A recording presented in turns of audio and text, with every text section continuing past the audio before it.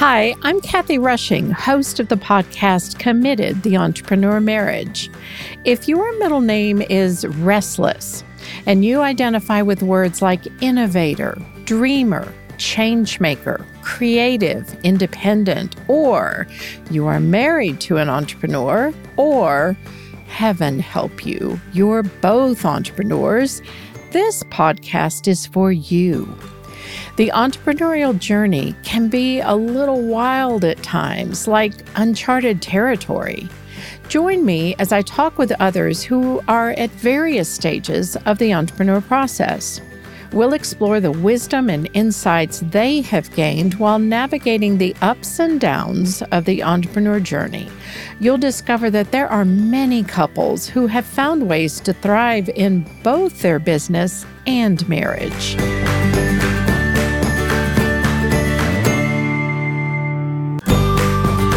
Today, I am so happy to have Ben and Liz Bohannon, co-founders of Sseko Designs, as my guests. Liz recently released her book, Beginner's Pluck, Build Your Life of Purpose, Passion, and Impact Now, which gives her version of her trip to Uganda. I loved the audio version of the book read by Liz, so you get to hear her voice and just her delightful wit and perspective on life. I highly recommend it. Liz's challenge of wanting to find a way to support Ugandan women eventually led to an untested plan. She designed a sandal that Ugandan women could make, and then she committed to selling enough sandals to fund 3 young women to go to college. This was the beginning of Sseko Designs, a social enterprise that sells beautiful fashion products made by women in Uganda and now a few other countries. They provide jobs for women so they can earn a fair wage and have the money they need to attend college. We get to hear a little bit about Ben in the book, but today we're going to dive in with Ben and Liz and hear how they managed to do all of life together. Listen for the way they sort out their roles at home and work, the role of mentors, especially as newlyweds starting this new business, how they create boundaries, and how they integrate faith, work, and life. It's a great interview. Join me now.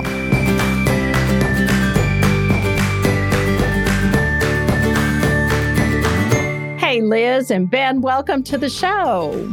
Thanks so much for having us, Kathy. We are excited to be here. I'm excited to have you, and I've been looking forward to this.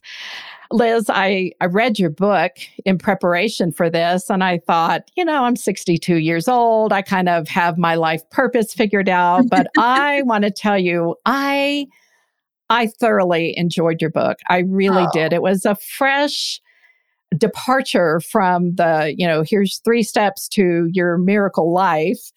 And I laughed, and then I cried, and then I laughed some more. So highly, highly recommend it. It was really good. That right there, the laugh, cry, and laugh some more is probably my favorite feedback. So that means a lot. I appreciate that. That was basically my goal. Well, good. And we learn an awful lot about you in that book. But today, I want to explore the relationship between Ben and Liz as co-founders of Sseko Designs. That's the next book. Oh, wow. You heard it here. You heard it here, people. I love it. Maybe you'll have your outline, going away. Yeah, there you go. Yeah, I love it. I am on a mission to change the narrative that says that you have to sacrifice your family in order to have a successful business. So thank you for joining me in this conversation and being an example of the reality that it isn't one or the other.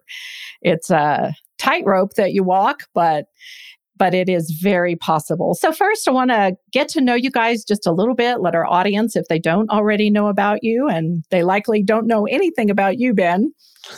So you guys live in Portland, and I'd love to hear a little bit about how you ended up in Portland from the middle of the country. You guys were in Kansas? City. Kansas City. Yeah. You want to take that? Yeah. So Liz and I, we met in university in Missouri. And so we ended up, as we were getting married, we were living in Kansas City and loved Kansas City. Both of us grew up in Missouri. But at that time, and really at the time that we were starting Sseko, we had a moment where we said, man, we need to figure out how to sell sandals. Turns out I had not sold a lot of women's sandals in my life up to that point. Liz, neither of us had ever sold anything really. So our best plan, and this has been true for so many things in our business, was, well, let's go do it. Let's try it. And so we kind of came up with this idea to just travel the country. We were going to spend about 6 months on the road. And we were going to walk into as many retail stores as possible. We thought, man, we're probably going to fail. So we might as well force ourselves. It's like the idea of we burned the ships. It was we've sold everything we had. We had this little apartment in Kansas City. And I mean, literally everything was gone. And we packed our little Honda Element. No plan B. Really? Yeah. You can't have a plan B.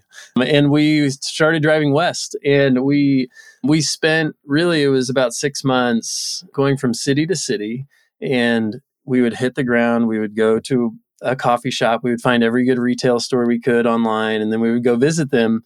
And part of that trip, one was just literally putting the foundation of our business in place, meeting a ton of retailers, learning how to sell. But a big part of it for Liz and I was, we're going to work together now. And we were completely free. We were free to do whatever we wanted with our family and with our time. And we knew we loved to work and we loved the thing that we were building, but we also really wanted to think about, what does the community look like? What does our surroundings look like? What does the city offer and the geography offer? And man, we were just really... We came to Portland and we were here for about 3 weeks. We lived with a family that we just met when we got here. It was friend to friend. They had just had a baby. They had an 8-month-old. I had never even spent time with kids at that point at all in my life. And we lived with this family. We slept in their basement. We had such a just delightful time while we were here. And when we left, the rest of the trip, we just kept feeling like there was something in that place. We want to go back to it. We want to build a life there. We want to build a business there. We were just really attracted to the energy and the vibrancy of this place. So I don't know if you'd add anything to that. It's great. Yeah. Well, and now we know the rest of the story. How long have you guys been married at this point? 12 years in May. Yeah. Crazy. How long have we been running a business? 12 years. 12 years. So this season of life that Ben's talking about, when we went on the road, we were about a year into marriage at that point. So it's pretty much been love and work for us the whole time. Yeah. I love your story. And you have a couple of kids and your family is growing. Tell us briefly about your family. Yeah, we have a 4-year-old named Theo. We have a 2-year-old named Will. And we have another little one on the way that's going to join us in May. So we are growing on the work front. We are growing on the family front. Oh my goodness. Expanding at every turn. Yeah. Well, that is a happy time for sure. Yeah, they're fun. And then Sseko Designs. So give us just a brief interview or overview, and we'll get more into that in a minute. But just a brief overview of what is Sseko Designs. Yeah. So Sseko is a socially conscious lifestyle fashion brand. We started originally in Uganda. I had moved to Uganda long ago to make friends and to build community and to learn more about the issues facing women and girls living in extreme poverty and conflict and post-conflict zones, and ended up starting a little, at the time, sandal company called Sseko. We had one product. We employed girls in between high school and university to help them earn an income to continue on to college and become leaders in their communities and ultimately our world. And today, 12 years later, a lot has changed, but frankly, a lot has stayed the same. We still work with that same community in Uganda. We have a work study program that enables really high potential female scholars in Uganda, now Ethiopia, probably soon India, to continue their education. We work with fair trade suppliers all across the world. So we're no longer just a sandal company, but we're a full-on women's lifestyle fashion brand. And then probably most significantly as it relates to shifts, we shifted a few years ago to be a direct sales social selling brand. So instead of selling our products through all those retail partners that we worked so hard on that road trip to get to say yes. We actually sell the product through a network of primarily women based here in the United States that we call Sseko Fellows. And those women are sharing the Sseko story. They're styling their friends. They're earning an income. They're building a team of other entrepreneurs if that's something that interests them. And that has really been the growth engine and the driver for our company over the last few years, and has represented a really significant shift in just how we operate, but also our ability to really achieve growth and scale, which has been really exciting. It has been fabulous to watch. And last year, maybe it was sometime around April, I remember watching one of your lives on Instagram, I think it was, or Facebook. And in the beginning of a pandemic, what did you guys do? You launched a new product, coffee. That is true. So, yeah. True entrepreneurs. You just are always coming up with something new. It's kind of innovate or die. And I would say 2020 was really that it's like we can choose to go into a hole and cry, or we can get real creative about how we stay relevant and serve our community. And it was actually really fun, even just on a relational level. I think it's one of the seasons of life that we'll look back on a marriage level because, it was dark for us in March of 2020, like most business owners, of just like, what is happening? Our revenue seemed to like stop overnight, asking serious questions about, like, how are we going to survive this?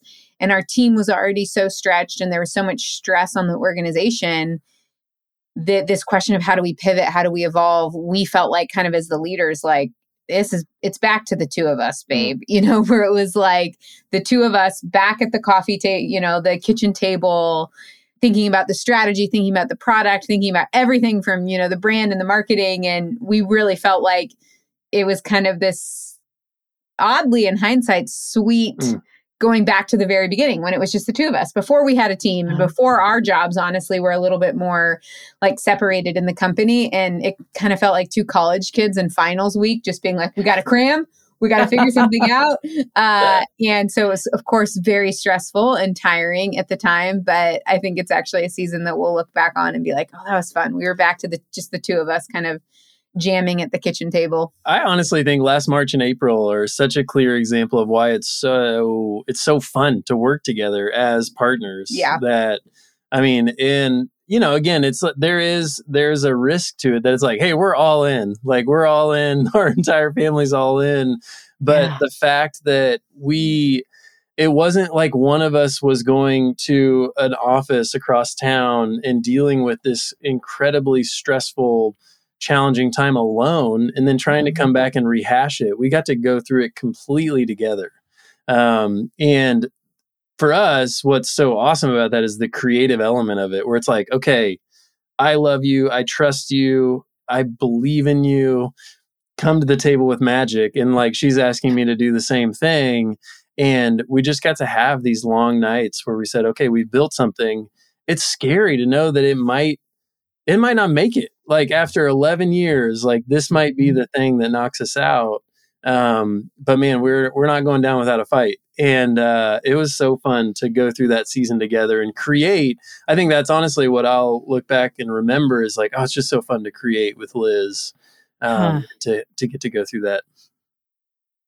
Yeah. And I don't know about you guys, but in our marriage, like when one is up, or if somebody's having a hard day or a rough season, the other one's up and vice versa. Very rarely in our marriage have we both been down. And that's a pretty hard place to be. Did you ever hit that time during the pandemic and all of these unknown questions? I feel like that was like an every 6-hour question. Yeah, it's kind of hard to remember because it was so up and down for both of us. It would have been a lot mentally to keep track of if we were both up or both down with how quickly the situation was changing. I think to Ben's point, it does make it scarier, right? We have no built-in, like if I was an entrepreneur, Ben was an entrepreneur, and the other person had, a stable full-time job, there is a level of security. It helps kind of level out some of the wild ups and downs of being an entrepreneur and creates just a base level of more security. And I see the value to that. to me, the emotional value of just having a partner that gets it, even if it's like, listen, I can't offer any security to you in this situation, but I can offer companionship, and like I can offer a deep sense of like I'm feeling what you're feeling because we're going through it together is in its own way a different type of security. It's not financial, it's not going to pay the bills or keep the mortgage payment coming, but I really value that. And I find I think entrepreneurship can be deeply, deeply lonely. And not that we both haven't experienced that to some degree in other parts of our life or community or friendships.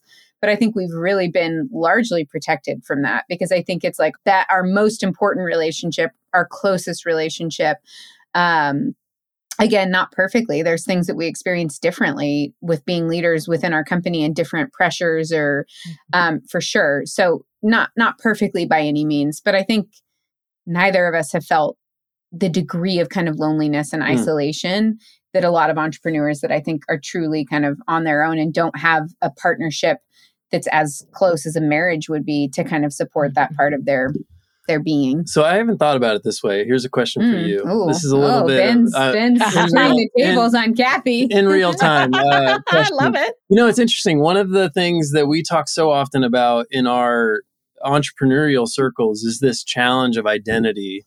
And specifically as an entrepreneur, wrapping your identity up in the success of your enterprise and the success of, and being known as the person that has the cool business, the successful business, the business that raised a bunch of funding, whatever it is. And I do think there's something, I'm interested to hear your thought on this, Liz, but I wonder, when you're working with your partner, there's an element of, I think there's an element of this that's true for me, at least, that because Liz and I are in it together and she sees me and she acknowledges me in the hard things, and in the good things, in the creative things and the fun things and the things that she sees that are good about me. I wonder, because you know that so intimately and I experience you knowing it, if it actually helps me not be wrapped up in that. So I think about again, if I go back to last year, and it was this like trying, terrifying time, but I look back on it and I don't feel like I was afraid of losing my identity. And I don't know if that's just because that's something that we've talked about a lot, and we've really, specifically for myself, so easy for me to wrap up my identity and my success. But I don't know. I think having your partner there alongside you reminds you like, she's with me, whether we fail or not. She already said yes. So there's a sense of like, I'm not failing alone, and then I have to come back and tell my partner. It's like she knows. I don't know. No, that's interesting, because you definitely see that play out. Like, this is so dramatic and not the same, but I think this is stupid, but in like The Death of a Salesman, right? Like when the classic kind of archetype of like the partner loses their job and there's this moment in between, this thing happened to me and now I have to go home and tell my family. Yeah. And like, are they going to be ashamed of me? Am I letting them down? Are they going to be disappointed? And that is something I've never thought about, or like thought even been afraid to experience. Cause it's like, well, if we fail, we're going down together. Like it was probably both our faults, or maybe it was a pandemic, whatever it was. But there is an interesting like pressure valve that gets released where it's like, we make these decisions together. We've both knowingly and mutually said yes to this life and to the risks and to the benefits, and we're in it together. So there is not really a sense of like that kind of shame or pressure for our identity, at least as it relates to one another. Yeah, I've never thought about that before. That's a great point. To reference The Death of a Salesman in a podcast interview is something that I love. So thanks for that tee up. Oh, I love that. And, to your point, Ben, Mark and I have been very much, we talk about everything. When he started his company, our kids were like elementary, junior high, and high school. So it was very busy time in life. And we talked about the business a lot, but probably not nearly to the degree that you two know all the details. And I know from conversations that we've had, Mark has struggled sometimes with something didn't go quite the way he thought. And there was some shame in that. So I think your point is very well taken. And I really love that perspective. It's interesting too, though, because I think at the same time, when you work together, you also have so many opportunities to share your shame. Yeah, I was just thinking the exact same thing when she said that. I was like, I don't think we're exempt from that. Yeah, we're not exempt from it. I almost feel like we practice it more. Maybe that's like the element that's different, that like I've seen, or Liz has seen me fall on my face, in micro ways, hopefully micro. There's like lots of opportunities to fail. Like we want to set ourselves up to fail and like learn from it, right? So there's like elements of that, the goal is not to fail. The goal is to learn from any of your experiences. But I think Liz sees that. And again, you can't hide it. Like you can't hide. And there are times that I wish we could. Totally. But I think because we can't hide it on a micro level, it actually doesn't add up to the macro level. So it's like, you see me fail all the time. And I would be lying if I said that there weren't times where I'm like, I just wish I could make a mistake and not have Ben see it. It's like annoying that it's like other people get to go to work and they get to make mistakes or have something that doesn't go well, and they don't have their husband watching and sometimes watching and then calling you to task about it, and it's like, that sucks.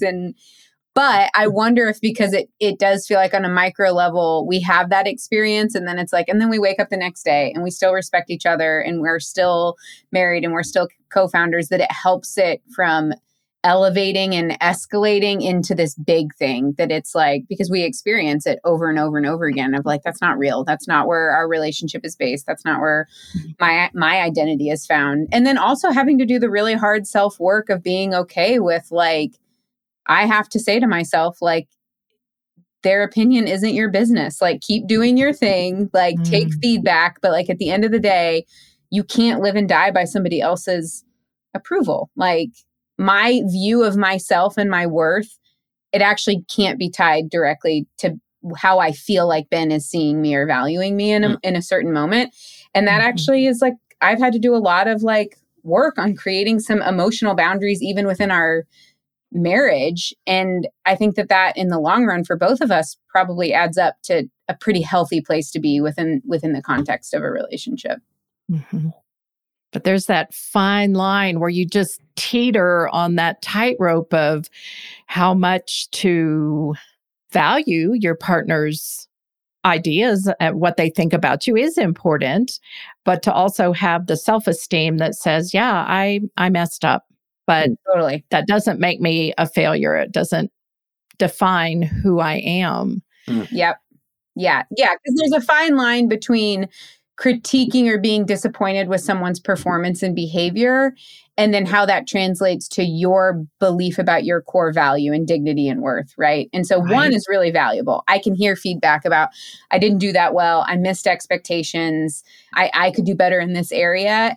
And then the boundary area comes up and like, but I'm not going to allow that to translate into, and therefore I suck. I suck as a wife. I suck as a founder. I suck as an entrepreneur. I suck generally as a human. And now I'm spiraling, And so being able and I think that having a partner, a business partner, whether you're married to them or not, when that's a healthy relationship, is a really helpful exercise and I guess a really helpful environment to remind you that it's like, oh, you can hear something hard about yourself and know, like, again, at the end of the day, every single day, however many days we've been married for 12 years, like, it's like, oh, we're still going to wake up the next day and be partners and be married, and you love me and you value me. And on a meta level, you respect me, even if you think that thing that I did was pretty dumb, How have you guys kept boundaries between work and family life, especially during the pandemic when you worked from home? Yeah. You never left home. You want to take that? Well, I'll say this, and we think a lot about how we work, like just how do we create work and because just as we've defined this for our team, and honestly, the 2020 will be a year that truly defined Liz and I's work style. And I would say it's been specific to our family and our family culture. So one of the things that the pandemic forced everyone to do was stay home and to slow down. And, there's elements of that have been really healthy to just say, what would happen if we all just stopped and we were all a little bit quieter and a little bit slower? So that's good. I think that's been additive to our life. I would say the really key thing for us that's actually helped us put pretty significant boundaries around our life is actually working from home. We love, as parents of young children, we have found our life to be 10x better, I think, than when we had to. I will say that was post our kids going back into childcare that was outside of our home. 100%. That part of the pandemic was so hard, stressful. So stressful, so challenging. So we're speaking now from a standpoint of both of our kids are back in childcare. Yeah. And that is a very different ballgame than when we were dealing with the juggling of kids being home and there being no boundary. And that is, it's too much. It's too much for anybody. Very it's much, so challenging. I would say we often think and recognize that we are in a very lucky situation and a privileged situation in many ways, but also lucky because our kids are the age they are. So our kids are both in daycare. They're not in kindergarten yet. And our ability though, like, I think back to a year ago or 2 years ago, us like rushing around in the morning, stressing out to get the kids out the door, get them to daycare, get to the office just so we can get there for a meeting or something. And then rushing through the day and then slogging it through traffic to get to daycare, to pick them up, to get home just in time to like try to get some subpar dinner on the table and then maybe hang out with our kids for like a little bit. And it was just, that wasn't ideal by any means. And so that was like a boundary that we had a really hard time with. And I would say actually the pandemic has truly transformed the way that we think about work and we think about life. And it's opened us up to where we get 10 hours more a week with our children, which is amazing. Wow. We've really, really loved that. So I think that's a piece of it. I think if you go back to like pre-kids, for sure, like as entrepreneurs and as partners, like it is something that if you're an entrepreneur, most entrepreneurs that I know, it's like they are ideas people. They're people that like to think about things. They like to like mess it with it in their head and kind of roll it around in their head, and they want to talk about it because these are fun things. And so that's a tricky thing when it's like, I enjoy this. It's not work, it's fun, but it is work. And there's an element of making sure that you've created your life and you've given your space to make sure that you don't that's not the only thing that you talk about. So, we've done simple things where if we're outside of work hours, we give each other the freedom to say no if you don't want to talk about work. So you even like prompt each other with like, hey, I have a work idea. And if we're outside of kind of standard working hours, we're on the weekend. If you don't want to engage with that, you can just say no. But if it's that important, we can talk about it tomorrow. And that can be super frustrating if you're excited about something and you're like, I want to talk about it. But the other person's just like, I'm trying to wind down, or I'm trying to, whatever it is. I want my mind to be on something else and I don't want to have to trigger this. I'm having a hard time sleeping, whatever it is. That giving each other those freedoms to say no is super important. I don't know if you'd add anything else to that. That's great. Yeah. Okay. When you guys were dating, did you know that either of you were entrepreneurs? Was that word even in your vocabulary? Literally not even in our vocabulary.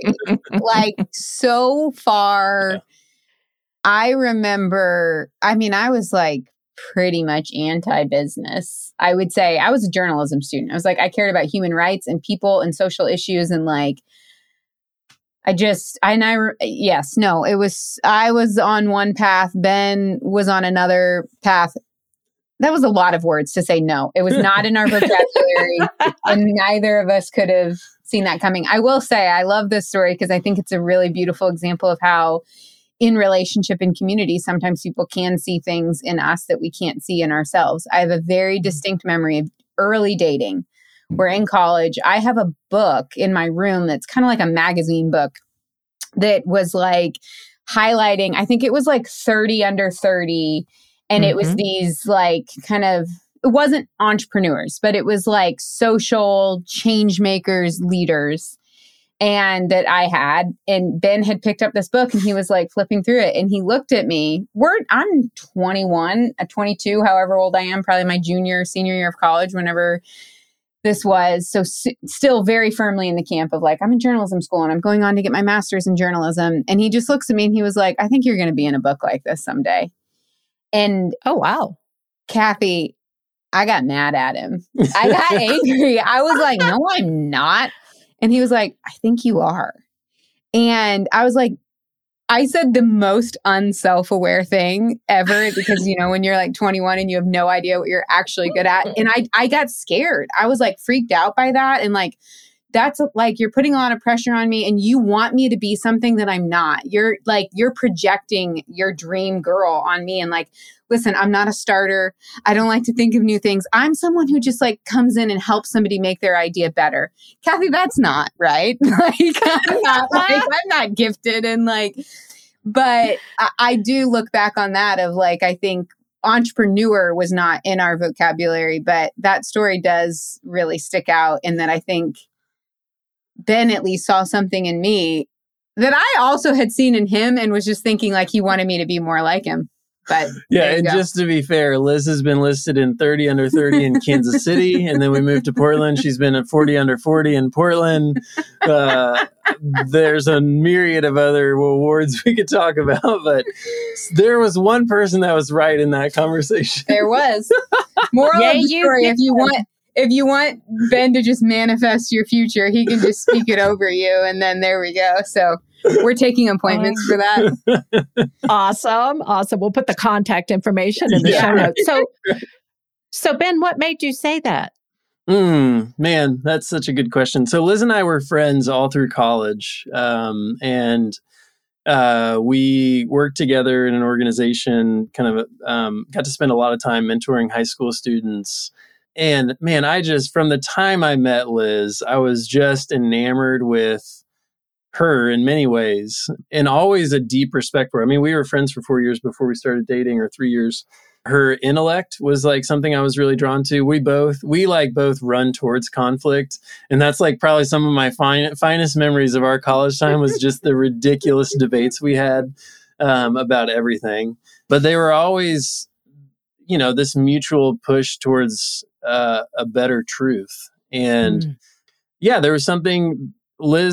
She's dynamic in a way, she's compelling in a way, she's magnetic in a way that, I don't know, you just don't see in many people. I was for sure drawn towards it.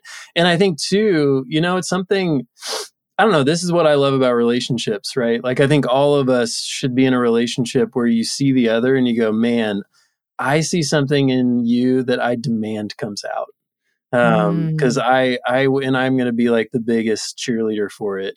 And I think that's crucial. Like it's crucial that we're in relationships with people that believe so deeply in us, even more than we believe in ourselves sometimes. And it's interesting, you know, identity is such a fascinating thing because it's one of the things I think in partnership that we, especially in American context, is like as this individualist society, it's like, I am the only one who can define myself. And I think there's truth in that. I think there's a truth that you get to speak your truth, you get to be who you are.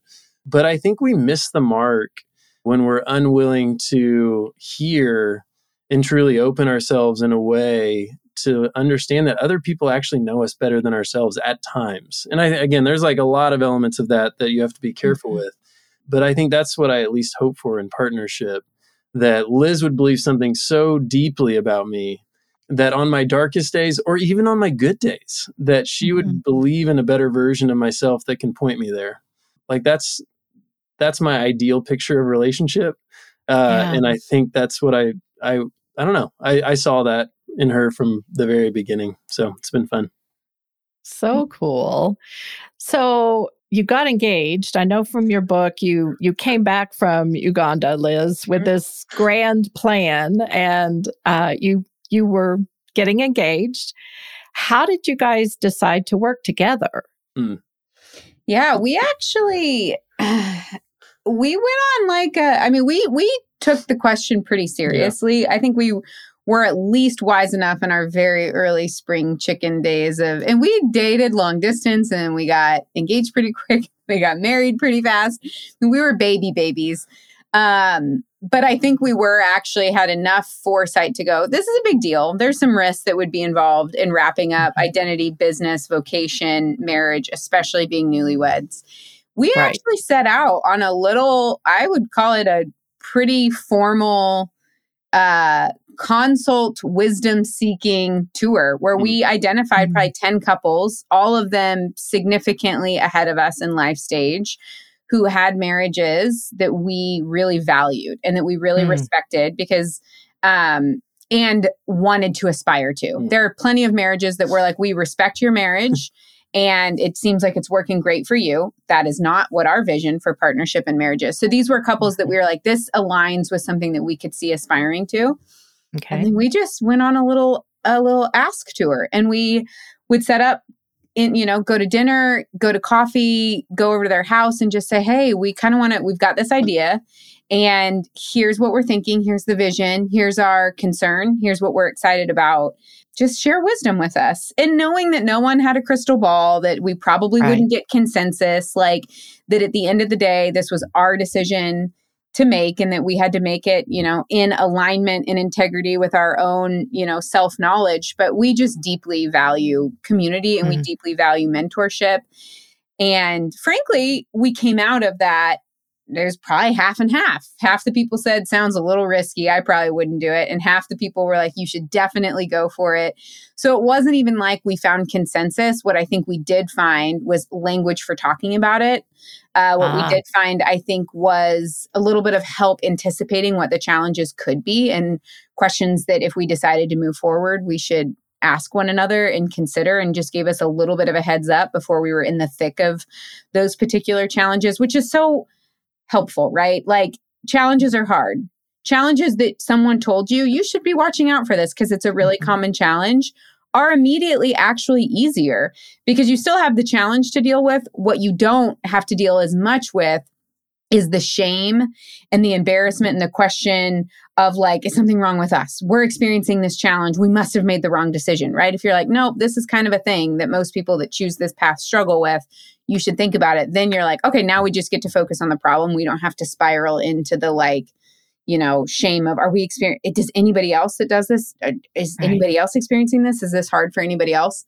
So it's a really sweet season of just building friendships. Again, specifically, I would say with folks that were older than us and in a very different life stage than us, that was pretty influential in us making that decision. But I think for us also, there was a practical element. It just came down to it where it was like, we need more brains behind this business. Who will work for free for we can't 5 afford years? to go hire somebody.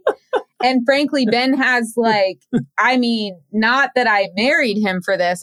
If somebody could accuse me in hindsight of going out and just deciding to marry somebody that had the most perfect, brilliant toolkit and brain to take an idea and to scale it and to think strategically about it and to implement it and to integrate it.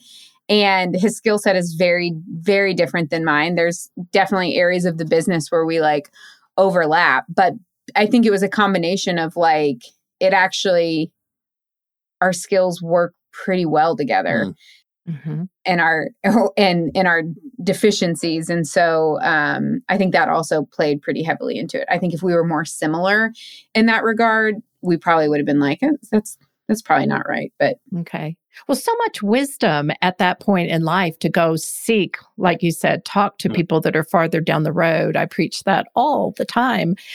Are any of those couples continuing to be mentors? Are they people you turn to periodically for catch-ups? Yeah, I would say there's a handful of them in there that are that are still really dear friends of ours, that we still look at, and all of them that I can think of off the top of my head, which is really encouraging, are all families and couples that we would still look at and say, you're building something, a marriage and a life and a family that we really aspire to, and that there are at least significant parts of it that we look at and really admire. It's honestly, I would, if you go back to why did we move to Portland? The community that we were introduced here was this intergenerational thing. And that was really compelling to us that, yes, it was a city that was attracting a lot of young people, but specifically this kind of community that we entered into, there was college students, but there was parents of people older than us, and I think that immediately kind of gave us this like anchor point of like, oh, and I can literally remember early on in us moving to Portland, which we didn't know really anyone, but we immediately entered into these relationships with older people that when we hit hard times, which for sure we did, we're able to like go on a walk with this guy who's, been married for 35 years. Right. And like, just be like, I don't know what the heck I'm doing here. That has been something that is a crucial element to kind of long-term success for us in relationship. I love that. And that mentorship it doesn't have to be this formal arrangement. I've talked to other couples our age about, hey, have you guys considered being mentors? And they immediately freak out like, oh my goodness, what would we tell them? Like we have to have it all packaged up. But as you said, Ben, it's just sharing the journey they've been on. And this is what we've learned. And it might work for you or it might not. Okay. I have so many things I want to ask you guys. One thing I want to ask about is in your roles, how did you guys figure out who took what role at home and work? Yeah, good question.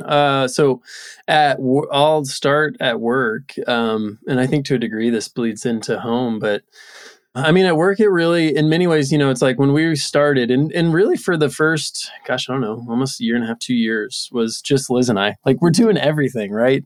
Right. 3 years. And it took us doing everything, even if we weren't good at it, learning it, figuring it out. And what's been fun over the last, really probably 6 or 7 years is allowing ourselves to kind of like roam within things that we're actually better at, we're more gifted in, we can explore it more, kind of hone our craft. And we've been able to go, and we frankly do have kind of gone in different directions to a degree. Now that's in part because that's what the business has asked of us, that there's specific things. It's just like, hey, this has to get done. And that's true in the home too, right? Like there's elements like, y'all, if anybody likes to fold laundry, I'm out to like solve that problem in the world. I don't want to ever have to fold laundry again. And we have a third child coming, and I just literally can't imagine how much time I'm going to spend folding laundry. But there's certain elements that like no one wants. I think very few people want to. There's like a meditation to it. Marie Kondo loves folding laundry, I'm sure. But I think so that's like business side. I think we've been able to go towards what we are probably more naturally gifted at. Again, that's to a degree luck that our partnership is. We weren't two creatives. We weren't two operators. Like we have crossover for sure. We're very much like these kind of what is that? Not concentric circles, but Venn diagram. Yep. So we definitely have some good overlap, but we have some pretty distinct skills in the home. I think it's been similar. Like we've had things where like, hey, I'm more naturally gifted at this. Like I like to cook. But still Liz cooks a lot. Like, but there's just like an element of, we don't have for 12 years now, we haven't said, we've gone through seasons where like, hey, you just need to own this. I need to own this. But I would say we go back and forth with our roles pretty often. And I think there's an element of that where it's just like, hey, the home is a place that we want to build together and we want to share in it. And if there's something that is your craft, like I would say like finances have been that for me, like where it's just like, hey, I like numbers. It's what I do in our business. It's just naturally something that I like am interested in. I like talking about it. So it would just make sense for me to do that. If Liz wanted to be engaged with it, awesome. Like I would be willing to do that, but it's like, it doesn't make sense to like force someone else to do that if it's just something that you like doing. And then there's elements where it's like, we just got to do this to make life have to flip happen. A coin. Yep, totally. But again, I think our philosophy on relationship and partnership is it needs to be a dialogue and it should be ongoing. That I would say fairly often, at least every several months, we're probably at a point where we're just like, do we need a level set? Do we need to redefine? Do we need to? And some people don't like that. Some people are just like, hey, give me black and white. I might not be happy with it, but I'd rather have it black and white. And I think for us, we've said, let's understand that life is fluid and there's busy times and there's quiet times. And that might mean I need to pick up more slack in the home at times. It might mean Liz needs to pick up more slack in the home at times. It might mean both of us need to depend on our community that we live in the midst of, or our family, whatever that is. But we've really made it more of a fluid thing, I would say. Yeah. I will say, I think one of my favorite parts of our partnership and our life and our partnership in the home and at work feels really purposeful to me, especially as we think about raising our kids.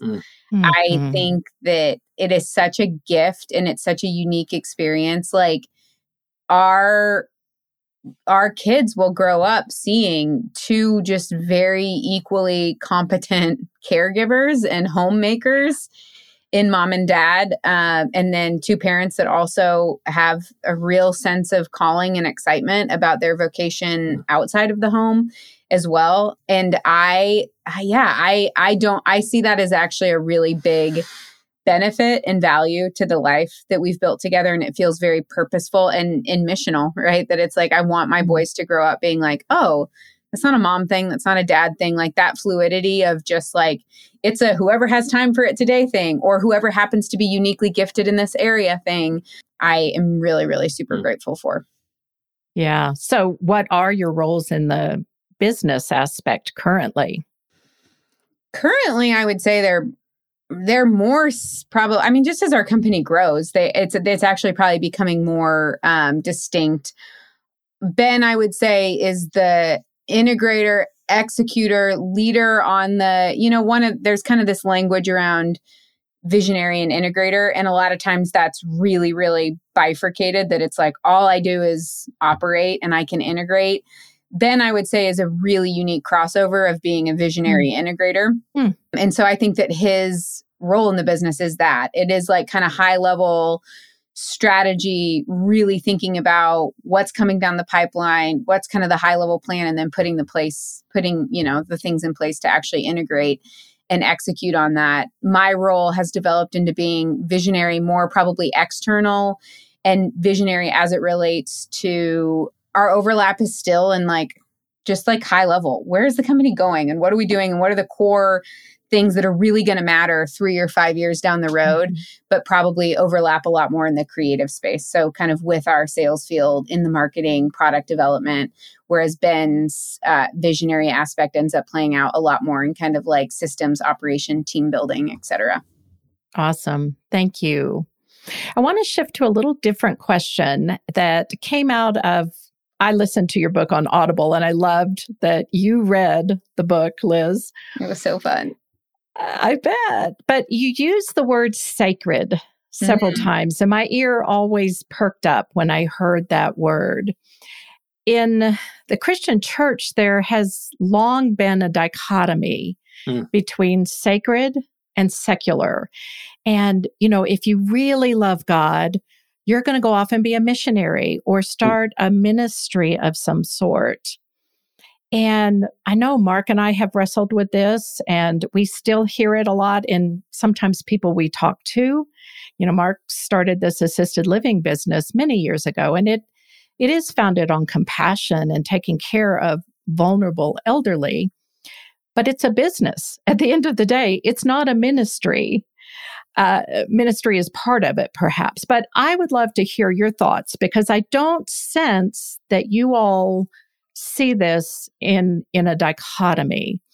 And so I would love to hear your view about the integration of work, marriage, and faith, and maybe how that has evolved. Yeah. You want to start off? Yeah. I mean, so here's the reality of it. It is messy. And it's that kind of goes back to that like bifurcated, like black and white, dualistic kind of like, I'm either at the sacred place or I'm at the secular place. And somehow these worlds don't collide, which just isn't true. I can't be one person here in a sacred space and be a different person in the secular space. I am one, right?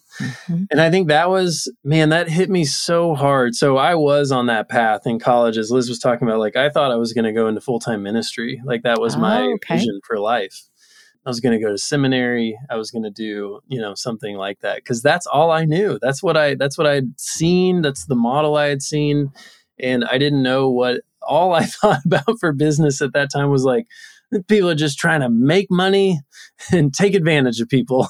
And, or fund ministry. Like that was like the only options. And, it's been such an interesting and exciting and challenging journey for Liz and I to say, man, we feel called to build something that exists in the world and is very much an outpouring of what we believe about the world. That we want to build something that is a business that creates value for everybody that intersects with it, that creates a richness of life, that they feel better, they feel blessed, they feel taken care of because they've intersected with our business, that they can imagine a better world because they intersected with our business. And it's interesting. So we're pretty intentional, frankly, about like, we're running a business. Like that's what we're doing. But we also are two people that have a specific faith background that does impact everything about our life. It impacts the way that we see one another. It impacts the way that I show up in every space that I enter into. And to believe that isn't true, I think misses the reality of what makes us up as humans. So it's harder though, right? Like there's an element of, I think people we're drawn towards simplicity, we're drawn towards easy, we're drawn towards like, no, if I show up in this space, I'm going to say these things. And, we want to create a business both here in the US, but also in Uganda and India and around the world where everyone that walks into any space that we've created, that we've initiated feels welcome. No matter what you believe, no matter what your faith background is or whether you have one at all. And I think that challenge, like creating that as the thesis for our life has been challenging, but it's been so rewarding. And then there's the other side of it that I think truly we are created in a way that we have a skill set and we have something that we're discovering over time. And I think I don't know that there's one right thing, that I have like this one calling and I'm not going to be happy unless I find it right. Mm-hmm. But I think over time, maybe I've read Beginner's Pluck. I don't know. But I think over time... Your life of purpose and passion. But I think over time, like I've continued to hone that in and said like, ooh, that feels right. Like this, it feels like I tried that jacket on and it felt a little bit better, right? Mm-hmm. And I get to express these roles, or I get to try this. I get to try to solve that problem. Did I enjoy that? Did that feel like that it kind of like woke me up a little bit, or does it feel draining? And finding these elements of things that like are really like bringing me alive, I think is me kind of living into what I was created for. I don't know. Anything you'd add to that? I don't think so. I think it's all sacred. I think if we, kind of the core founding belief of our lives is the belief of the Imago Dei, right? That like every human was created in the image and the likeness of the divine, and that part of our role as humans is to create relationships, families, environments, systems, companies, processes, policies that help facilitate that mutual dignity and respect in whatever capacity you're engaging that in, whether that's as a stay-at-home parent, whether that is as a policymaker, whether that is within a faith community, whether that is in business. It's all sacred. I couldn't agree more. I think there's nothing more dignifying than helping create jobs where people can create a living for themselves. Well, you guys have been amazing guests. I thank you so much for taking time out of your very busy schedules. Is there anything before we go that you want to wrap up with? Anything else you want to share? I don't think so. No, this was so fun. This was really thanks fun. for having us. It's really good. It's fun to get to do it together. Yeah, it's more rare for us to get to do these things together. So the opportunity to get to talk about it's so important to us, and we spend a lot of time behind the scenes and behind the curtain thinking and dreaming about our marriage and partnership and family and work and how it all goes together, but don't often have the opportunity to verbally process that with someone else. So this was fun. Well, thank you for carving out the time. And to wrap up, I want to read something. I think this was from your website. You said, these women will not make sandals forever. They will go on to become doctors, lawyers, politicians, writers, and teachers who will bring change to their country and our world. Sseko Designs uses fashion to provide employment and scholarship opportunities to women pursuing their dreams and overcoming poverty. To date, we've enabled 88 women to continue on to university. We provide employment along with access to a comprehensive social impact program to our team in Uganda, and we do it all through a financially self-sustaining model.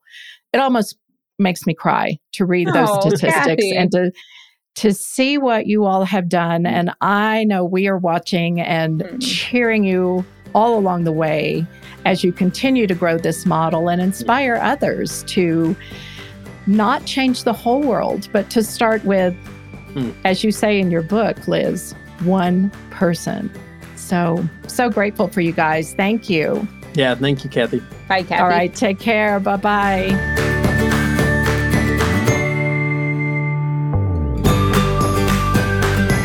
Thanks so much for listening and coming along on this journey with us. If you enjoyed this episode, I'll bet you know someone else that might also find it helpful. Sharing an episode is super easy. You can also give a rating or leave a useful comment, and all of these things help the show rankings, which then helps others find the show. Thank you in advance for being an action taker. You can find a full transcript at kathyrushing.com. And if you have a burning question or a comment you'd like to leave, you can now leave me a voicemail, and I'll include it in a future episode. Just click the link in the show notes and voila, your voice will show up in my inbox. You're building a life together. Make it a great one. See you next time.